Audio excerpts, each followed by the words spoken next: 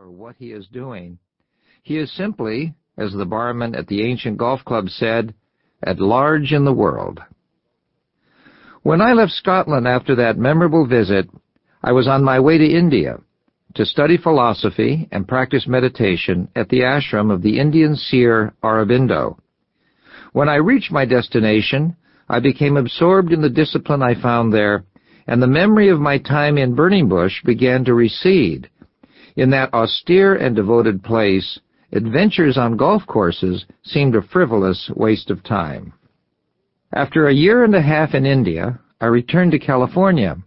It was then that Shiva's Irons began to haunt me.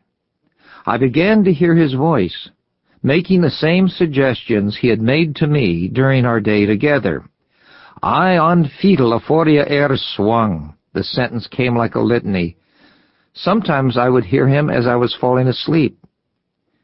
In the summer of 1961, Richard Price, a classmate from Stanford, who had become fascinated with the latent possibilities of the mind, heard that I was living in San Francisco and came to see me. Before long, we had conceived a plan for an institute in Big Sur, on my family's old estate there, and our dream soon became a reality of sorts. Not the one we had talked about exactly, but something like it, something recognizably in the direction of an ashram and forum where East and West could meet. About that time, memories of Shiva's took an even stronger hold on me. That someone so mystically gifted should be a golf professional, and such a proficient one, filled me with increasing wonder. One night in Big Sur, after a particularly rousing and exhausting session of something called psychological karate, I was drawn to the box of papers I had collected during my trip to India. I found the notes I had copied from his journals. Seeing them again in Big Sur, so far from the kingdom of Fife, brought back the experience like a flood. Suddenly the feeling of it all, the smell of heather and those evanescent vistas of purple and green, were there again in all their original intensity. I decided that the time had come to reestablish contact. The next day I wrote him a letter. Months passed without a reply. But my desire to hear from him continued to grow.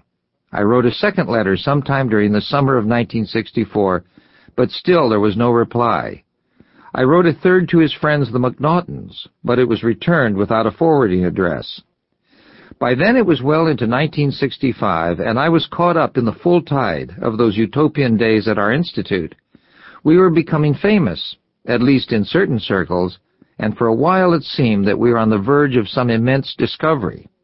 We were planning a residential program with a huge array of disciplines for stretching the human potential.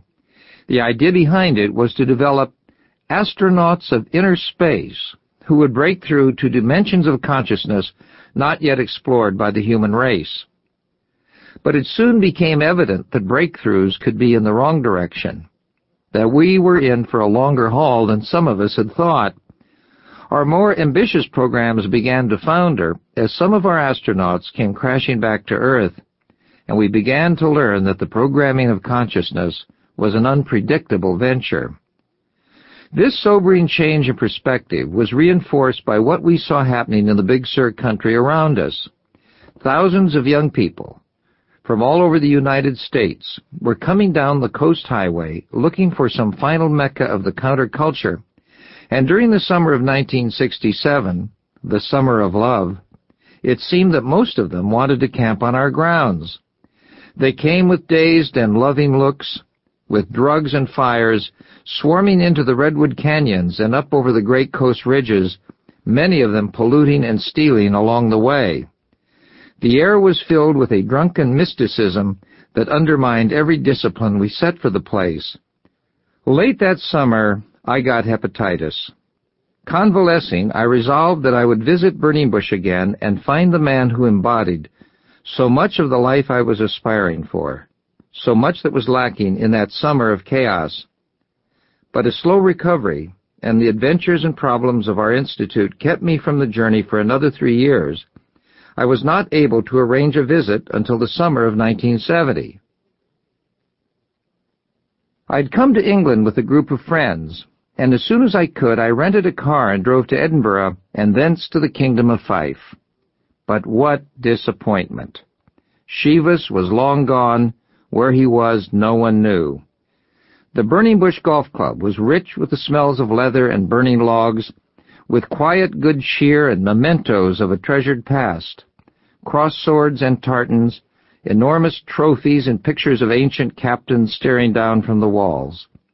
The bartender, my one link with that day in 1956, fondly reminisced about his extraordinary friend.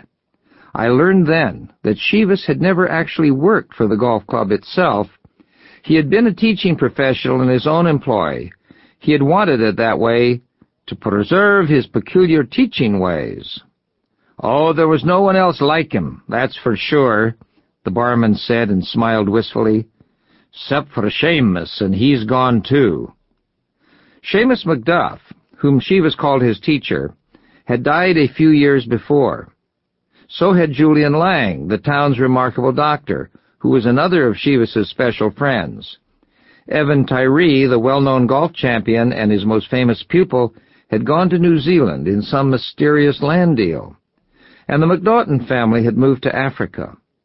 All the people I had met 14 years before had vanished, except for this good-natured, rotund barman, red-faced and grayer than when I had seen him last.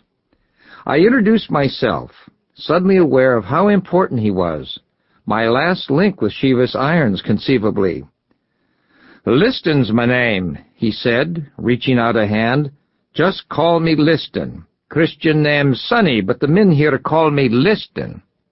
He slipped me a glass of scotch, and then another, and we spent the afternoon reminiscing about our departed friend, while he served the club members and kept the fire, which I remembered so well, burning brightly. "It was amazing to watch him come on to the people here," he said. "He was so different with each and every one, if you watched him close. So I can see what you mean when you say he changed his shape. I watched him for so many years, watched him grow up, you know. He was more fascinating the more you watched him. My wife used to say that she could tell when we'd been together, said I picked up his way of talking and gesturing. Funny thing about that, she liked it when I'd been around him, said I seemed to like her more afterwards." I asked him if he had any idea about where Sheavis might be. "No idea at all," he said. "Something was getting to him, though, toward the end. He talked a lot about the need to move on. Heard him say that to the people here before he left. Sometimes, too, he talked about his needing to help the poor."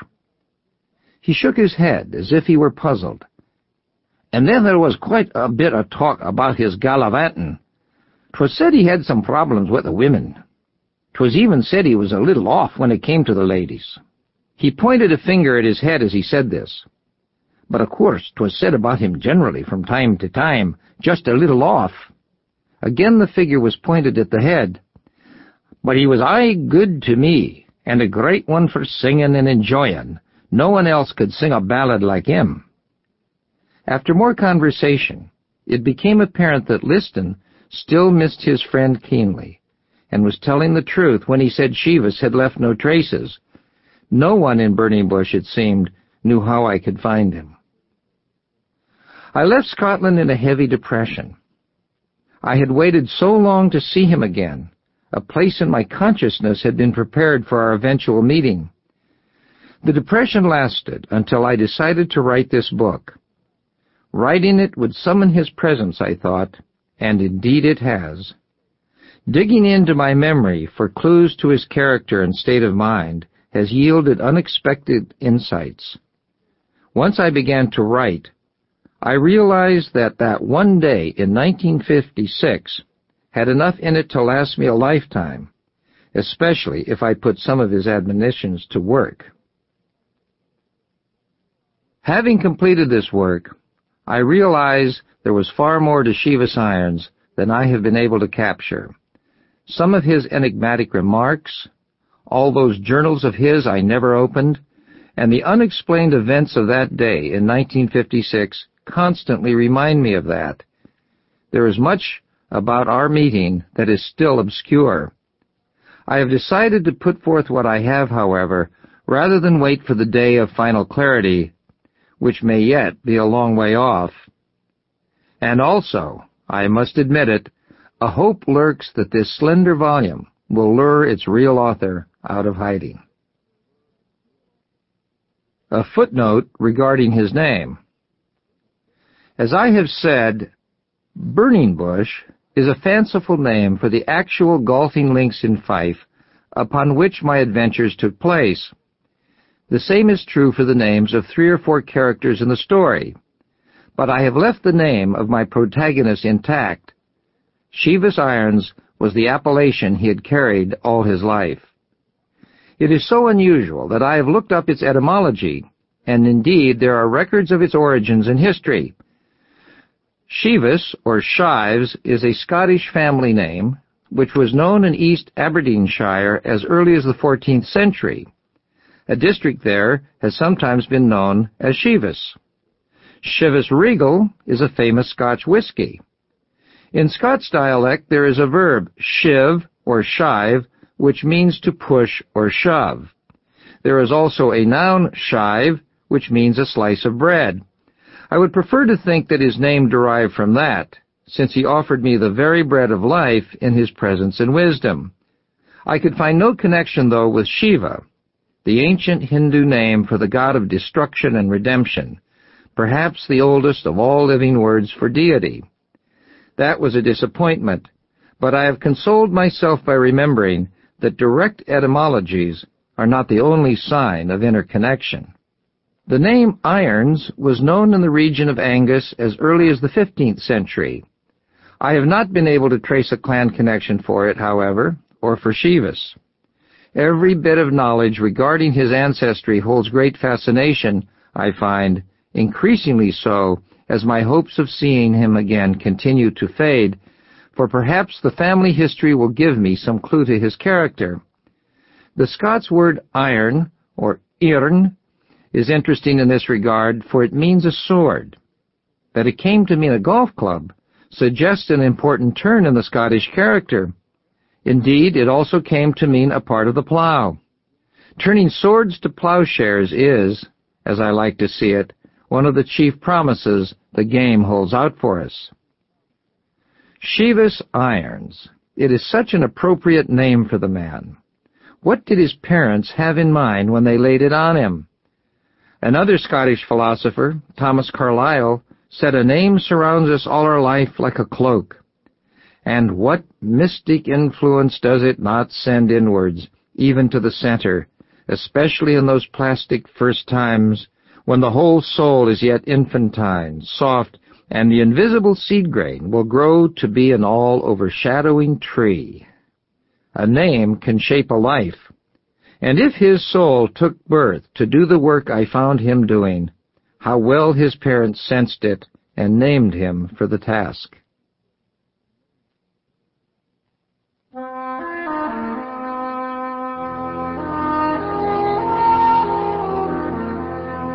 Golf in the Kingdom.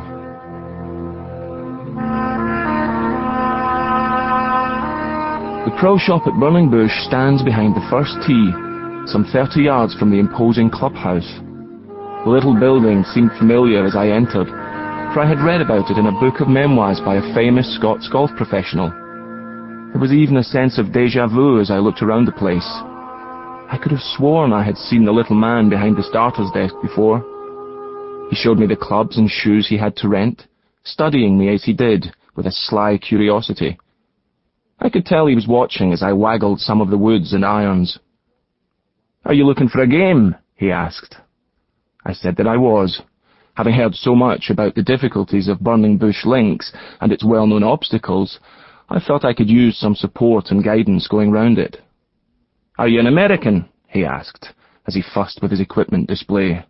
"Yes, I am," I replied. "A tourist here?" "I'm a student. I've heard a lot about Burning Bush and always wanted to play it. I had a dream once I played it." "What are you studying?" "Philosophy. I'm on my way to India." He watched me put on a pair of golf shoes and choose the set of clubs I wanted. "Well, I think I can get you a game," he said after a moment's silence. "There's a professional here taking someone for a teaching round. Maybe you'd like to play along with him."